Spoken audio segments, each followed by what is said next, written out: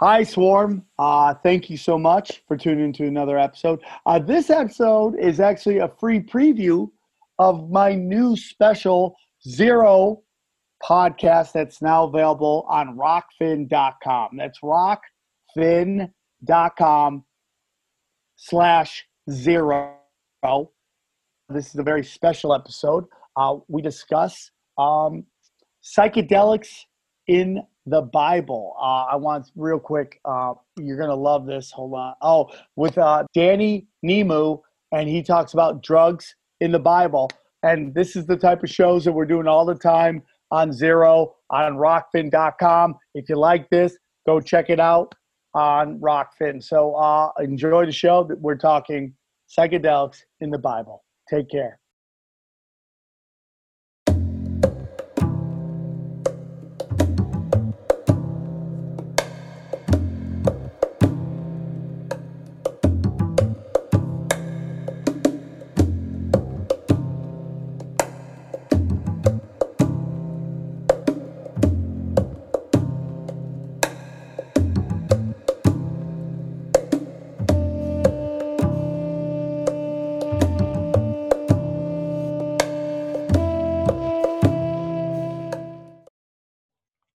Hello, everybody. Welcome to Zero. Thank you so much for tuning in. I hope you guys had a great weekend. I had a wonderful weekend. I want to thank everybody who came out to San Diego and watched me rock on a sidewalk. It means the world to me, and I appreciate that you're listening to this podcast. It is growing by the day. Joining me is a fellow father of twins, and he's got some very interesting stuff he wants to talk about, and I'm blessed he'd even spend a little time with me at all. So please welcome Danny Nemu. How are you, brother? I'm very well, thanks. How's it going? Danny, I'm doing well. Real quick, where are you from generally? You don't have to give us the exact address, but where are you out of? Oh, where am I? I live in Hastings in the UK, by the coast, amongst some woods. Sometimes we hear owls out here. So on the coast of the UK.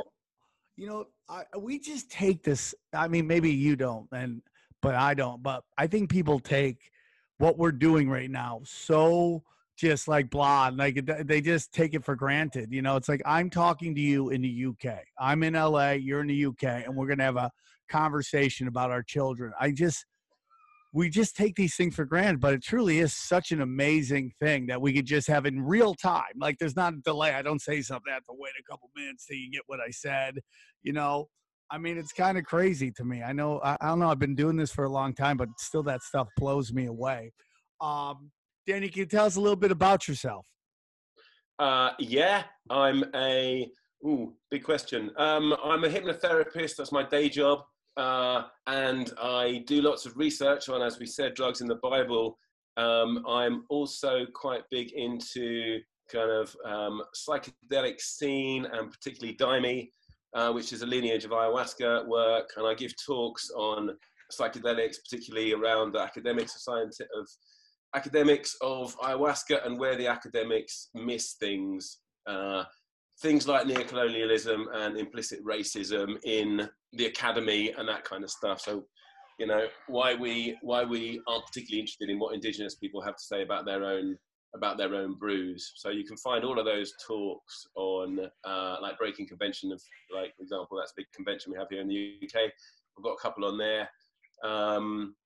What else? Yeah, I'm interested in most things, really. I've written a couple of books. My first one's about the history of science. The second one's about neurobiology and linguistics and the Old Testament. And I'm interested in what we see and what we miss. Like, for example, the stuff on science. The history of science stuff is about the place of revelation in science, what was discovered in dreams, what was discovered in flashes of inspiration, what was discovered on psychedelics. So I'm kind of interested in the stuff that goes on inside our heads, which isn't normally covered, I love all that, dude. I love all that. Psychedelics is a very interesting thing for me, and we'll get into it. Because I'm sober. Like I used to do a lot. I used to be running and gunning all the time, and The question is, where does psychedelics fit into sobriety? And now most people would say it has no place, but we'll get into that a little later.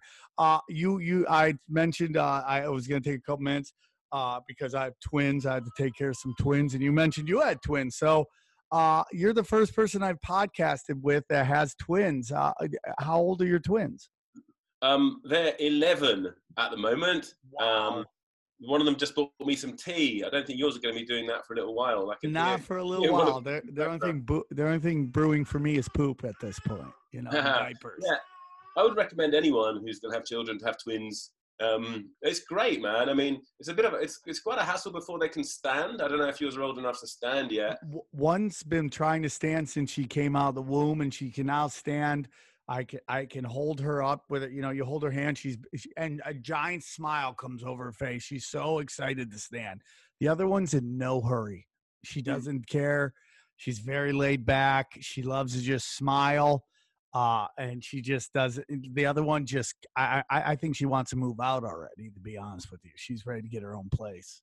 It's a load of work right at the beginning, because there's two of them, but after that it's easy. It's much easier anyway because they look after each other. Mine still look after each other really well. They're super tight, and they're great. You don't have to teach them how to share. They learn that. They learn how to fight and how to stop fighting. But I would say, as a father to another, just hands off as much as possible. If they fall over, don't help them up. And if that's my hardest thing, because I always, when I didn't have kids, I was just like, I'm gonna be a strict. I'm gonna do a dad. I'm gonna be strict. I'm not gonna be this overbearing helicopter dad. And now, like, the minute I have kids, I'm like, oh my God, are you guys okay? Because I love them so much, and it's just like I just want to wrap them in a cocoon of love, And I'm trying to figure out what is the, because when they cry. It's just like I go into like protector mode, and it's like, what is that weird? What's the line I gotta walk? It's kind of interesting. Well, they're learning how to manipulate you right from the beginning, So watch out for that. But if you extend too much of a hand, the universe doesn't really work like that. So whenever they, if my kids were to fall over, I've got a small kid as well. I've got a 2-year-old as well. When they fall over, unless an eye is hanging out or something like that, you probably want to just let them at least make the effort. And I think, those kind of things you really imprint on a child's brain right at the beginning. Are you going to get a hand up? No, you're not. If you have, if my kids used to fight when they fought, I wouldn't get involved because I don't want them to be adults looking for the authority figure to get involved. I want them to resolve their own. Oh, that's so interesting. The biggest thing is sleeping. Like when they cry in their like beds, their cribs, it's like, how soon do you run in there to see if they're okay? The old theory was just let them cry it out, but then things have said, oh, you don't do that. And then you don't want to run in there too quickly. And like, she's like, wait 10 minutes. I'm like, this is the longest 10 minutes of my life. She's a lot more like, let it cry out. I'm like, but we got to save them. It's just because, one, I never thought I was going to have kids. I thought I was too old, and like the blessings of the universe, I had 2 baby girls, and I'm so excited about it. So like I wanted, and I take it very personal. I want them to be a great I for some reason, and probably I'm putting too much pressure on them, that I want them to represent like me and like how I like see the universe and stuff like that. And that's wrong of me to put on them. Maybe because if they're like their old man, there's gonna be a lot of crashing and burning, a lot of like running and gunning, and I have to be okay with that. And I don't think I'll have a problem with that, but maybe I'm putting too much pressure that they got to be like the Dalai Lama meets Martin Luther King and saves humanity. Well, they're the fruit of your loins. There's a lot of information that's gone into them, at least. When my kids were born, they were both born with birthmarks in the same place, which was just under their just here on their chest. And the point at which they had this birthmark was also, I've got a scar there because about the whole year before they were born, or rather before I met their mum and before they were conceived, I was ill. I was in the jungle in the Amazon. And I had this flesh-eating parasite eating into my chest. It's called leishmaniasis. It's a protozoal infection. I got it from a sandfly that bit me, and it just started eating away into my chest. And the people, I went out to the Amazon because I wanted to learn about ayahuasca, and because I was writing a book about medicine. I was writing a book about magic and autonomy and all these things. My academic background, history of medicine, philosophy of medicine. And when I got there, quite shortly after I got to the Amazon, I got bitten by the sandfly, and I got this infection. And then I spent about 8 months treating it with ayahuasca. And the people around me, they said, "You're crazy." They said, "You should go and take your injections, go and take antimonium tartrate injections. Otherwise, because this particular wound or this particular leishmaniasis, it can develop into another form which attacks your cartilage in your nose and your ears, and it starts to eat your face, and it can eat all the cartilage in your body, What? stuff like that." And I was really adamant that I didn't want to do that because, I've gone into a lot of that kind of history about how indigenous medicine and traditional medicine has been pushed out, and all the. I know you're quite into conspiracy theory yourself. No, dude, this is great. Whatever you want to talk about. Yeah. So it was a real. Because I was living right on the edge of the Amazon. I was living in the Amazon, but it was just on the edge of Rio Branco. So it's kind of where the city meets the jungle there, and it was really magical. The whole thing which took me there was very magical. Ayahuasca has always been very magical to me, particularly my lineage, which is Daime. And when I got this illness, people around there said, you got to have your injections. And I was like, no, I didn't come here to take injections. Get your hands off me. And so I went to a curandero there, and I said, I want to treat this with ayahuasca. And he said, well, you can't treat this with ayahuasca. You need to go to hospital with this. And I said, well, listen, I heard that your father was a great curandero. What is that? Like a witch doctor, a healer, indigenous, not actually indigenous, but in this case, a caboclo. So that's kind of mestizo healer, but someone who works with traditional plants in order to do cures. And so I went to this guy, and he ended up doing an 8-month cure with me. I was drinking ayahuasca for about every day for about 5 months of that. And at the end of that, towards the end of that, when I was still ill, chest, I was treating with all kinds of stuff as well, like mango leaves and all these teas, and I had to clean it all the time and stuff. I had all kinds of stuff happen. Like I had 6 worms came out of it one day, because every little bit of dust has got worm eggs on it in the Amazon. So it's quite a serious business having. but anyway, towards the end of this, I met a woman who started looking. She looked after me towards the end of it, and right after that, my visa was already very much expired. I had to skip the country, and we went over the border into Bolivia. And in Bolivia, some weird stuff happened. Like I bought her a tarot deck, for example, and the one card in the tarot deck that was all weird was the first card that she chose off me. But anyway, the weirdest thing that happened was I was in a internet cafe, and someone wrote to me. 2 people wrote to me saying they dreamt about me, which I thought was significant. One person wrote and said, "I just had a child, I'm really happy." One wrote to me and said, I just got pregnant, and I'm really happy." So I just wrote to a friend of mine and just said, "Do you think if I went home and impregnated this woman, all my problems would go away?" And then what happened was I went back to the hostel, and I opened the door, and she said, "Do you want to have a child?" And I went, "Yes." And we kind of immediately did. And this was, I'd been celibate for this whole time when I was doing this ayahuasca cure. How long was that? The whole thing was, I was ill for about 8 months. Wow. So yeah, I was, it was quite an austere situation. I was quite isolated as well, in the jungle. But yeah, so we pretty much immediately conceived this child. I'd only known her for a couple of months. And when they were born, they both had these birthmarks on their chest. Wow. Just in the spot where I had it. I don't know if I can share this slide with you. If it lets you, I'll do it. Of course. I think that might be a bit complicated. You have to enable it, but don't worry about it. Okay, let me see. You got your hands full there. Yeah, we just had a blowout. Let me see if I can enable that. Where do I go?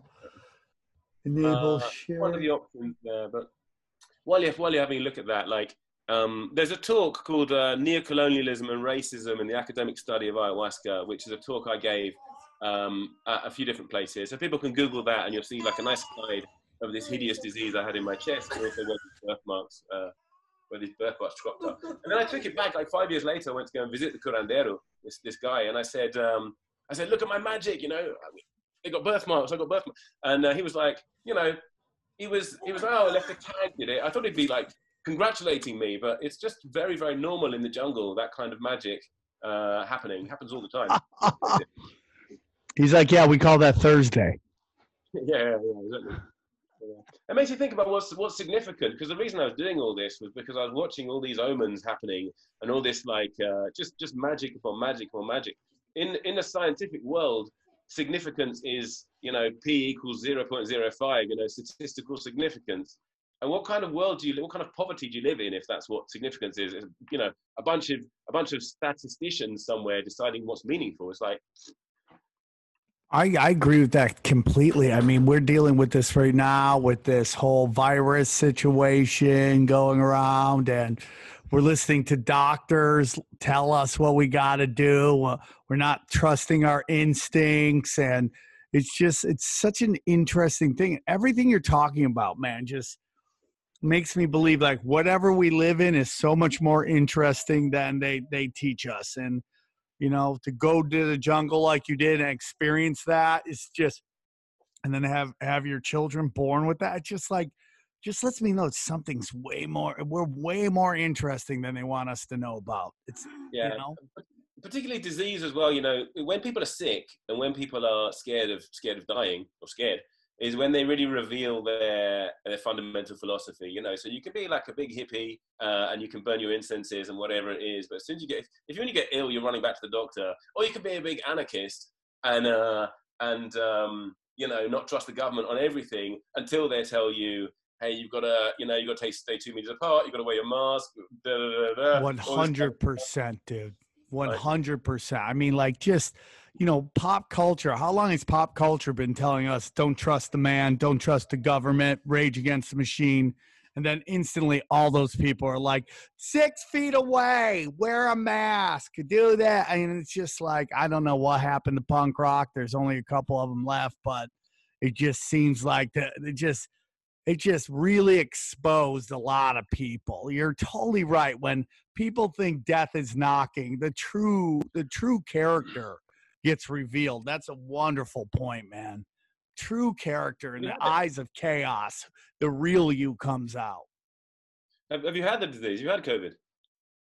I don't know. I would just refuse. I'm like, I'm not going to get tested. And it is what it is. I take my vitamin D, I take my vitamin K, I take my vitamins, and I've talked to tons of doctors come on my show, and I'm just going to do that. I try to respect, I have a girl, so I try to respect as many of the things you do. I wear gloves.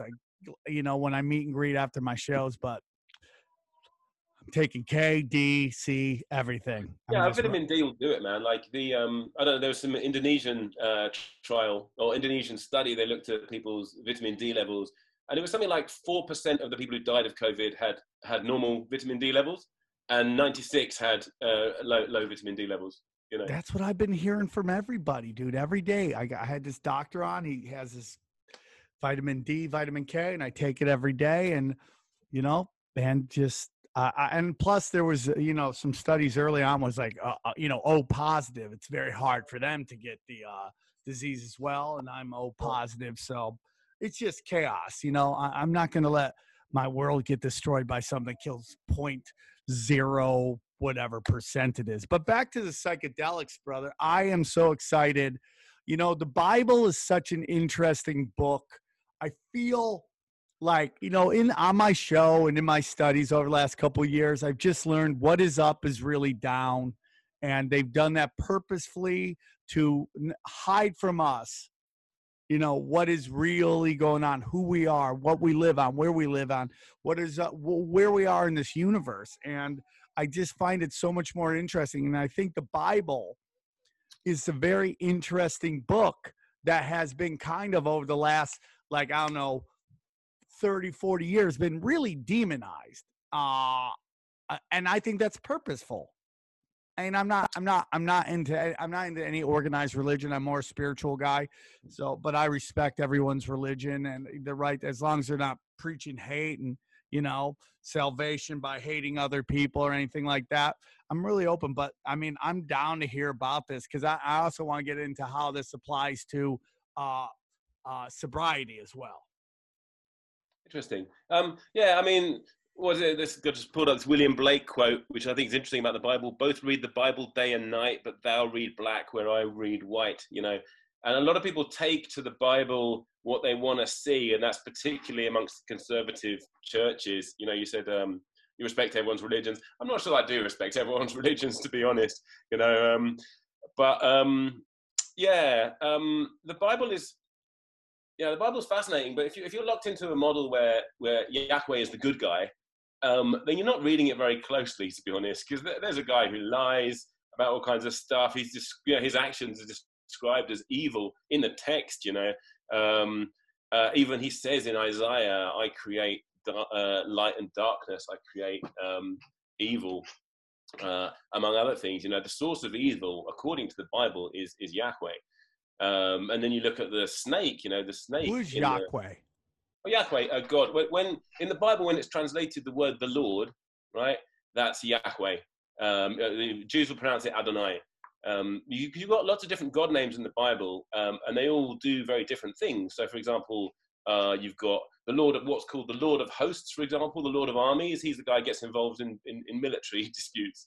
You've got the Lord of Healing, for example. You've got all these different gods. You've got El Shaddai, for example. He's much more, I mean, this is what I write about in my second book, which is this one, that book there, Neuroapocalypse, but that kind of gets into this kind of thing, looking at different God names as different parts of the mind, different parts of the brain, really. And the way I read it, El Shaddai, he's really interested in territory, and he's interested in reproducing, which is what your reptilian brain's into. Yahweh is much more interested in loving your own tribe, hating other tribes, and he's interested in tribal politics, which is much more kind of limbic system. And but yeah, so the one God, when you see God, as in like in Genesis 1, Genesis 2, it's Elohim. And Elohim is this character who never actually comes into, he doesn't put his foot in the world, you know. He sits outside, he creates it, and then he's kind of in the scenes. He's in the rise and fall of empires, he's in the turns, but he's not the one who pops into the world to go and whatever, make donkeys talk and stuff like that, and chase people around the garden. And I kind of see Elohim's an interesting word. It's right there in the first line, Bereshit bara Elohim, right? In the beginning was created God. But that word Elohim, it's got a plural ending. It's the grammar around it's singular, but it's got plural ending. So it's both plural and singular.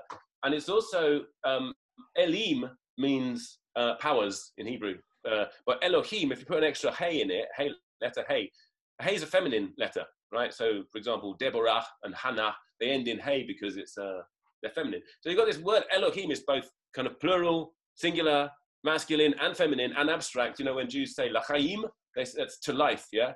So that's a plural ending, but it's an abstract single. And that beginning of the Bible, you know, there's this brilliant line from Nachmanides, who's one of the greatest of Jewish sages of all time. And this isn't some like weird fringe guy. This is one of the most, he wrote the commentary on Genesis. And he says this, he says that if you divide, he says that the Torah is written in black fire on white fire.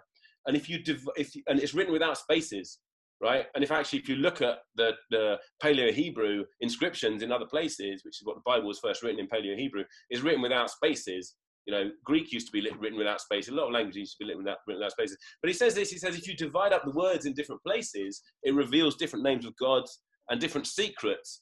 And he gives an example of this. So in the first line of the Bible, which normally goes, Bereshit bara Elohim, if you take the first two letters off the first word, and you put them on the second word, and he gives this example, it goes, Barosh yitbara Elohim, which means something different. Barosh means in the head, yitbara becomes passive, in the beginning was created God. Sorry, not in the beginning. In your head was created God, or in your head is created the gods, which is quite an interesting way of starting the Bible, you know. And yeah, I kind of look at that as really psychedelic as well, because when you take psychedelics, it makes the edges of things become permeable. I don't know if you like experience this, but you know, you might think one day, you know, my wife's a nightmare, something like that. My wife's a nightmare. And then you take a big dose of acid and you might be able to rethink that. Or maybe we're a nightmare together. No, I'm with you, dude, on that. I gotta be honest with you, man. The last time I did shrooms, it changed my life. And I know it sounds crazy, and she just laughed at it, but it's the God honest truth, man. I remember one day I just started my tinfoil hat show, and I like a crazy person. I took some shrooms that a fan sent me, and which is probably not the best idea in the world. But at that point, I was just like, hey, whatever, man. And I took the shrooms, and I remember, man, it was like something came over me, and I said to myself, for the first time ever, I realized I'm exactly where I need to be, and I got to stop future tripping and being upset about where I am compared to other people. And I've never, ever worried about it again, ever again. I never fretted, oh my God, my career is this. And it just became this moment where I stopped drowning. I was drowning at that point. And especially when you try to make it in the show business and entertainment, there's so many people that you got to get yes from that are just very weird people that you got to somehow do this dance for. And at that moment, I never wanted to dance for anybody ever again. I very much leaned into just, I'm the only one that's going to save me. And I'm the only one that can make this happen. And I'm full disclosure. I was so trippy that I fell in love with 30 Seconds from Mars that night because they played. But besides that, it was the truth is that it was really a mind blowing moment for me, and I never really fretted over my career from that moment or where I was in life, and everything since then. Honest to God, just blew up, man, and it was such an amazing moment for me. Well, that's what the first line of the Bible says. In your head is created the powers, the powers that are going to drive you to do all things. So if you're constantly putting your head, how am I doing with respect to him or her or this kind of thing? No. Come back to your head, work out what kind of drives that you're moving around. And then, that's where success comes from. And you take the rest of that line. So in Hebrew, it goes, Bereshit bara Elohim, in the beginning was created, et hashamayim ve'et haaretz, the heaven and the earth, right? If you kind of do the same kind of shizzle with moving around letters, ata shamayim v'ata aretz. You are heavens and you are earth. In the head was created the powers. You are heavens and you are earth, which is a great way to start a book, which is talking a lot about experiences that happen in your head. People see visions, people hear voices, people get overwhelmed with compulsions. Like when Moses goes down to Egypt, he says, no, I can't do this. And Yahweh says to him, I will go with you and I will be in your mouth and I will speak for you, And we get that, I don't know if a lot of writers get that, a lot of artists get that. When you get into that flow state, you find the words moving through you. And if you can just get out of the way and let whatever power is moving through you, you can be a whole lot more funny and a whole lot more entertaining in your art. So that's kind of one thing I'm interested in the Bible, But what really, the first talk I gave on the Bible was an anarchist conference, and I was looking at mistranslation in the service of empire, and I got into it because I was looking at this word aeon. At the end of the world, there'll be. It's talking about it's in Matthew. At the end of the world would be all this kind of suffering, is what he says. And you look at that word, it doesn't say world, it says aeon, at the end of the epoch. So I kind of started just looking at it in terms of control and domination and power politics. But as I got more into it, I got more into these kind of psychic experiences and looking at it as a shamanic book. And if you look at all of the kind of markers of shamanism, and these have been collected, there's these different tropes which you find amongst shamans. For example, they have an altered experience. They go off on their own for a long time. They can command animals. They can cause death. All of these things apply to Moses in the stories of Moses. He does pretty much everything that a shaman is supposed to do. Divining for military tactics, for example, finding food, coming out of the tabernacle, and then singing stories, which is also a way that shamans pass on their messages. And if you look closely, then at the resins which are described in the Bible, I'm talking particularly about Exodus 30, and that's what I've done. I've published in Academic Journal on this. It's an article called "Getting High with the Most High," you get some really, really interesting preparations, and there's two of them. Maybe I could explain a little bit about what those preparations are, because the first one is the anointing oil, right? That in Hebrew is shemen hamishcha, and the word mishcha comes from the word mashah. Mashah means to paint or to wipe. Yeah, this is an oil which was wiped on people. And the word Mashiach or Messiah comes from that word. So the Messiah is the anointed one. And the anointing oil is this stuff that was painted all over these people. What's it got in it? It's got cinnamon, it's got cassia, it's got myrrh, and it's got cannabis.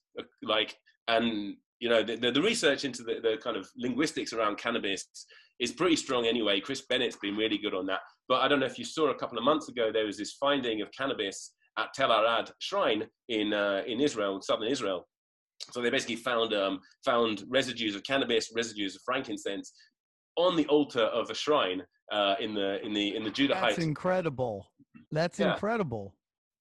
Yeah, so it's kind of fascinating, and so what I find it's interesting they use cannabis, but what's really interesting is the synergies which go on in this particular mixture, right? So in the same way that ayahuasca has many ingredients, but basically two ingredients, one of which is an enzyme inhibitor, and one of them which is DMT. So if you take spoonfuls of DMT, it won't do anything to you because it'll get broken down in your gut. The monoamine oxidase is the name of the enzyme. It breaks it down, doesn't get into your head, right? If you can inhibit that enzyme, and you can do that with harmine and harmaline, these beta carbolines, which is in the ayahuasca vine, then it basically allows that DMT to do something which otherwise it wouldn't do because it gets broken down. So the DMT gets to your head, and then it does all kinds of very, very fascinating things and opens a whole load of doors, right? So that's a case where the mixture of two herbs or two plants has a much greater psychoactive effect than either of the individual plants. And you get something very much like this in the Bible, in this particular mixture of cinnamon, cassia, and myrrh and cannabis. But cinnamon, cassia, and myrrh, right? These were mixed together in the Egyptians used to make what's called the mendesium, which is an oil that was exported to Rome and stuff. They've been doing this since the Middle Bronze Age. Talking about thousands and thousands and thousands of years ago. You had the mixture of cinnamon, cassia, and myrrh. And what's really interesting is it works on this particular enzyme. Tell me if it's getting confusing, but there's one enzyme system. It's called the cytochrome system, right? And it's got five cytochrome enzymes which break down 99% of the drugs that you're likely to encounter, right? They've got names like CYP3A4 and CYP1A2 and all that. So cinnamon inhibits 4 of them. Sorry, there's 6 of them. Cinnamon inhibits 5 of them, and then cassia inhibits the last one, which is called CYP2D6, right? So with the combination of cinnamon and cassia, basically what you're doing is you're knocking out all of the enzymes that break down 99% of the drugs which you're likely to encounter. And then along with that, you put in myrrh, right? Myrrh's got 3 different works on the opioid system, right? So if you take myrrh in wine or something, and in fact, that's what Jesus gets offered, myrrh in wine when he's on the cross, right? He refuses it, he doesn't want it. But they knew that it was a painkiller because myrrh is a painkiller. It's also, it works on the same place as opium and heroin, basically. So it does all kinds of interesting things to your mind, mood enhancing, euphorogenic, and all that kind of stuff. And then you've got cannabis in that as well. And I won't go too much into the synergies because it gets really complex. We have to start talking about dopamine and all that kind of stuff. But it's in yeah. So this is so when the priests went into the tabernacle, and they went to the tabernacle for a specific reason, they went in there to talk to angels and gods. The first thing that they all had to have was this oil wiped all over them, yeah. And there are taboos. They say things like, in the text it says, you don't go into the tabernacle and be anointed if you've had strong drink, right? Because that particular mixture isn't very good, because these things have tranquilizers in it. Tranquilizers and alcohol, as Jimi Hendrix discovered, is not a very good mix, And so what happens is that the priests go in, all of the priests have this stuff put on them, and then the high priest goes off on his own, and he goes off into a hot box, basically. And this is in the back of the tabernacle. It's described over 5 chapters in the Bible, right? Noah's story gets half a chapter. The construction of this tent gets 5 chapters. It tells you about everything about how far apart to put the sticks and when to pin them into the ground. And it's really complicated, but it's a 4.5 meter cubed hot box, totally sealed at the back. It's got 4 materials over the top, one of which is this leather they used to make shoes out of. And then the veil at the back of the tabernacle, which seals off the Holy of Holies, is in the time of the temple is described as the thickness of a man's hand, right? So it's a big fat veil, which is not there just to keep your eyes out. It's there to keep something else in. It's there to seal the hot box. So what happens? The high priest gets anointed with the oil and then takes handfuls of incense. And this incense, I'll describe what's in it in a minute. But then he goes and he burns handfuls of this stuff in a 4.5 meter cubed hot box. And he talks to angels and hears their voices, right? And what you've got in this incense, you've got, for example, saffron, which is interesting. Saffron, it works on the opioid receptor. It works on opioid receptors. You've got spikenard, which is the stuff that Jesus, Judas complains about some expensive ointment in the New Testament. He says, why are you wasting all this money? We could be giving it to the poor. That's spikenard. The spikenard boosts GABA, boosts dopamine, boosts this and boosts that. Frankincense, which is a lovely stuff. I chew frankincense all the time. That works on the GABA system, which is the same system as Valium, for example. So you've got this massive mix of, like, how many is it? Like, I think it's 7 different psychoactive resins, which are finely ground and put into this sensor. And then you've got the other priests. The other priests go off on their own, and they do something different. They go and they eat the showbread. And let me just find this quote, and I'll stop rabbiting about it in a minute. No, it's great, dude. I could listen to you all day. Wow, so man, the Bible's a lot cooler than they let you know. That's the whole thing, man. I think it's been done purposefully to get people to not want to find higher powers and stuff like that. Yeah, so the mistranslation of the Bible and the misrepresentation of the Bible has been going back since all the way through the Catholic tradition, all the way through the Jewish tradition. I'll give you one example of that. You know, we get this word about, Eve gets made out of Adam's rib, right? The word in Hebrew is tselah, for rib. It's not the word for rib in Hebrew. If you look at all the times which tselah is said in the Hebrew Bible, it's like 10 or 15 times. Every single time, it either means the flank of an army, or it means a chamber in a house, like half of a house, right? And then when they do want to say rib, when someone gets injured in a rib, it's like they say they hit him in the fourth. They don't say they hit him in the fourth rib, they hit him in the fourth, right? So this word rib, the story actually says, if you were to read it according to how the words are normally used in the text, it says that basically a flank of Adam was taken away, or the flank of the man was taken away, and it was made into the woman. But obviously, it makes a whole lot of sense for you to say, well, we just took a little bit of rib off Adam, and there's a whole kind of patriarchal story which put that rib in there, and we're going back a long way. So because the connection broke up just a little bit while you were into that. So what do you think they are alluding to when they say they took a rib from Adam? What do you think they're actually trying to say? Is it just a metaphor, or is it something else? So what I'm saying is that if you look at the Hebrew, it doesn't say rib, right? It says flank. The Hebrew word, which is translated as rib, doesn't mean rib in any other story in the Bible. That word is translated to mean flank of an army, or to mean like a chamber of a house, right? So it's not a minor part of the body. It's half of the thing. A flank of an army is half an army, right? So basically, Adam had to give up half his shit to Eve in some kind of like, Yeah. That was a bad joke, but yeah. Man, this is so interesting, dude. Just the Bible's chock full. It's like psychedelics and all that stuff. It's so interesting. Man, I'm just learning. It's like you just can't trust any of the information out there. You got to do what you do. You just got to go deep into it. Just start looking into this stuff. But is there any other instances? I know we were just going to do a short time, but man, you got me. I'm gonna put this out on my regular feed so that people hear so we're gonna onto the big feed of Tinfoil Hat so people can hear this. Cool. Yeah, I mean, there's like I can tell you about this is from the Talmud, which is a collection of kind of oral history, and this is the description of the showbread. So the high priest goes off on his own into his hot box. He's actually got a chain in case he falls over, he can be pulled out, because there's a whole lot of tranquilizers going on. But the rest of the priests, they all go off and they eat this showbread. I'm going to get to read this kind of bit of text from the Talmud. In Simeon the Upright's time, Simeon the Upright is a high priest. In Simeon the Upright's time, a blessing was sent into the Omer, the 2 loaves of bread, and the showbread. And every priest who received only the size of an olive became satiated, and some was left over. So it's a pretty tiny dose, right?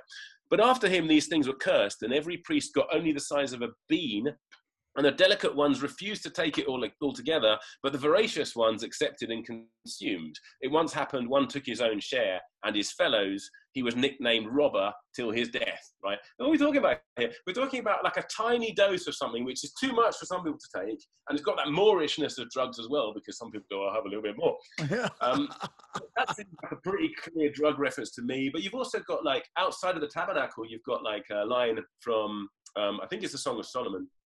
I have perfumed my bed with myrrh and aloes. Come, let us take our fill of love until morning, right? So there you've got myrrh being used as an aphrodisiac as well. You've got Jacob's wives arguing over mandrake.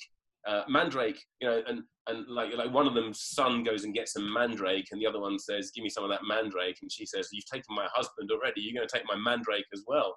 And she ends up swapping a night with their shared husband for this mandrake, right? Mandrake is a terrible foodstuff. You eat too much mandrake, you're going to get these, like, your arse is going to fall out, you're going to have like dysentery. If you eat the right dose of mandrake, you're going to get really high. It's super aphrodisiac and psychedelic as well. So, I mean, this is the thing, like, in order to not find that in the Bible, you don't need to be some crazy, psychedelic anarchist. You just have to read, it, not complicated. So we were kind of talking earlier about, like, I'm sober. I just, drinking, cocaine, other stuff. And I just wanted to stop. I'm at an age where that could affect my, my life. Now I have 2 children. I want to stay around as long as I can for them. But, within, there's this whole controversy within recovery, and through, the 12-step programs, which, later on I've been kind of like studying it, and like I have this real feeling, they say it's a Christian program, but to me it's like very much Buddhist, the 4 Noble Truths and the 8, I forget what the next 8 are called, but I'm not super articulate, but they have the 12 steps. The 12 steps, the final step is you basically said upon having a spiritual experience. There was a big war basically at the beginning of the development of the 12 steps with Dr. Bob and Bill W. There was a fight over what that meant. And Bill W. wanted, once they got through the 12 steps, he wanted them to do psychedelics. He wanted them to take psychedelics and talk to God. And there was a movement within AA at the time, because they didn't have CA or NA or any of that. It was just AA at the time. They wanted to kick him out. And they didn't, so they came to agreement. It wasn't psychedelics, but it was a connection to God. But, he was doing acid at the end. And there was a big discussion on that. Yeah, right from the beginning. I believe that actually the whole AA program came from a revelation that the guy had on acid as well. Yeah. But you study, it's like what's it called? I want to find it. Because I want to make sure it's not. You're talking about the 8 precepts. Yeah, like the 4 Noble Truths. Yeah, and then you've got the 8. The 8 are like. Oh yeah, there it is. And the 8-fold path, which is 12. There we go again. Right. Yeah, I mean, there's a lot to be said about mindful use of drugs, right? Because same with mindful use of words and mindful use of anything really. You can do a whole lot of damage with, and I have, with using drugs the wrong way.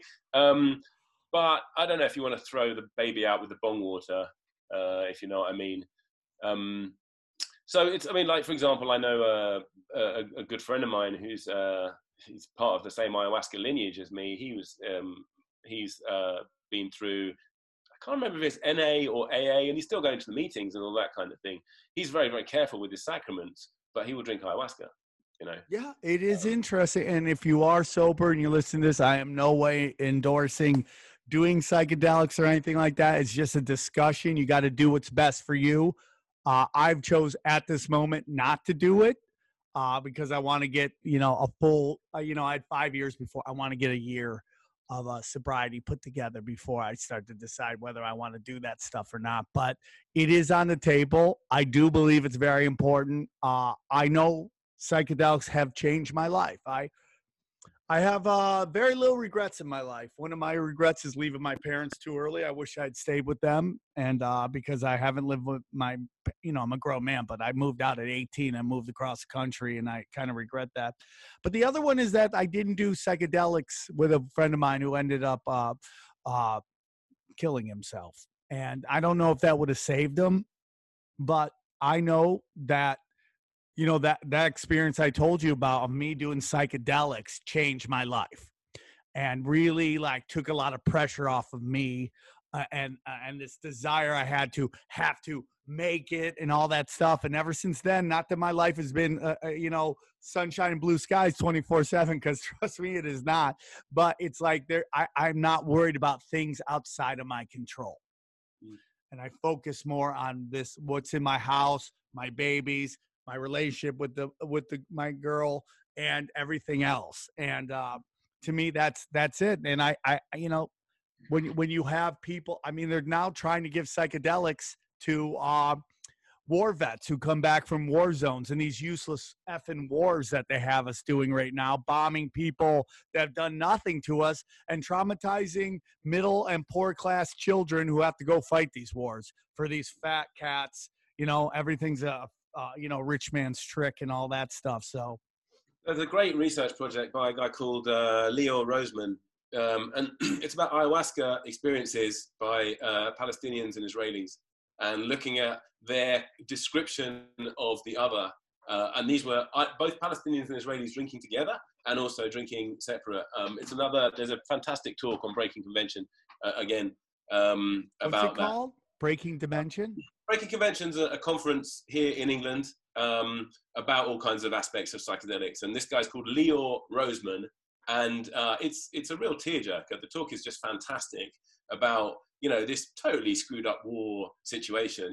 I've got a good friend who was in that war or in those wars. He was a frontline soldier in Palestinian territories, occupied territories, killing people. And he described kind of, there aren't any curse words in Hebrew because it's a recreated language. So they're using Arabic words to curse these people as they're killing them.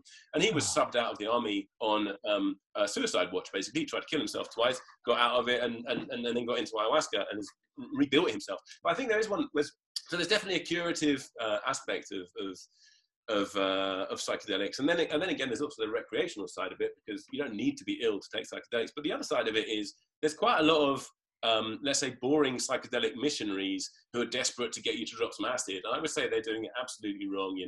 If that's your thing, that's as boring as kind of missionary sobriety or just missionary anything as well. So I think you really know somebody by their behavior after they've dropped it than the fact that they're boshing a whole load of acid on their weekend. I wouldn't recommend that. And I pay very close attention, especially in the ayahuasca world, actually, because you get a lot of ayahuasca let's say ayahuasca shamans who've gone to the jungle for 3 or 4 weeks, and they come back and they're dishing out brew and getting people into all kinds of trouble and getting themselves into all kinds of trouble as well. So I don't think there's any magic. I don't think there's any magic bullets, but certainly psychedelics do open up a vision of what you can be. But other things can as well. Disease can open up a vision of that, and having a child can open up a vision of that as well. Oh, for sure. Danny, this has been an extraordinary conversation. I didn't know what I was getting into. Like, I'm blessed that Mark booked you. So I'm like, yeah, let's see man, great conversation. I would have you on anytime you want to come on. If you got a book coming, appearance or anything, I would have you on. It was a wonderful conversation, and I look forward to the next time we could talk. I don't know if you ever come to these states and come to the LA, but if you are, I'd love to have you in studio. We could talk some more. But man, thank you so much, Danny. If you could tell everybody any information you want them to find you, any social media, websites, anything at all. Yeah, cool. Thanks. I really appreciate it. So, well, this is a new edition of my first book. It's called Science Revealed. That's my pen name, Reverend Danny Nemu. It's ironic. Sometimes people mistake me for a kind of Baptist preacher or something. But anyway, Reverend Danny Nemu. That's the first one. That's the second one, Neuroapocalypse. So the first one's about, as I said, history of science, place of revelation in science. This one here is about well, like, for example, I've got a comparison of the Japanese language and the English language, and what Japanese people see and what Americans see and what they miss and how we remember stuff differently. Also, the language affects what we see. Absolutely, yeah. Wow. Yeah. Japanese is built the other way around. Like, you know, if you want to say, I want a pizza in English, you say, you start with I, and that's where you're starting with. You say in Japanese, you start with pizza, and you kind of look around and see what everyone else is thinking about pizza before you say who's talking about it and what the verb is, you know. So not only does it construct language differently, but, you know, I know we're in the last few moments, but I'll tell you one thing. If you get a Japanese guy or a Japanese person in front of an animation of an aquarium and fish moving around, and you get an American in front of it, the American will normally say, there was a big fish and he was doing this and that kind of stuff. First thing a Japanese will normally say is, there was an aquarium. And then the Japanese will normally start talking about the relationships in between the animals. And what's really fascinating is if you wait 5 minutes and then you show images of those fish back to the Japanese guy, but you put it on a different background, he takes longer to remember. And you say, was that fish in the animation or not? It takes him longer to remember it, and he makes more errors if it's on a different background. With an American, it doesn't make any difference at all. So in some way, the background and the foreground gets coded together, and I think, and that's what this book talks about, in one case, is about how the language constructs the way that we view the world. Please come on my podcast and talk about that. I'd love to have you come on that one. I know you're a busy man. When your schedule opens up, I'd love to have you on and we could discuss it, dude. And do you have a website they want you to that you'd like them to go to? Yeah, so the website is Nemusend, www.nemusend.co.uk. It's a little bit neglected, the website. Twitter is the best place to get me. Twitter, it's at Rev Nemu. Nemu. Nemu, yeah. So quite a lot of my writings on there, a lot of my stuff on drugs in the Bible, but also on ayahuasca. I've just got there's an article which I've done recently. It's called All Over with a Vaccine. It's on Medium, and it's about my thoughts on vaccine therapy. So that's a good one to check out. I've got a bunch of podcasts, but this one's been really fun. Thank you very much. Hey, dude, I could talk to you all day, man. You probably broke the record for the least amount of words spoken by me in an episode because I was just enjoying so much what you were saying. So I appreciate it. You know, someone like you who's written many books and a guy like me who flung first grade could have a really fun conversation like that. I think it's pretty cool. And I think it's the power of, you know, just what we're doing now, man. And, man, I'd love to have you on the other show. We'll set that up down the line when you have some moment to come on and talk. And, dude, thank you so much, dude. I really appreciate it. Fun conversation, and we'll do it again soon, Dan. My pleasure, completely. Thanks a lot. Take care. Take care. Have a great day, man. You're the best. Cool. Thanks a lot.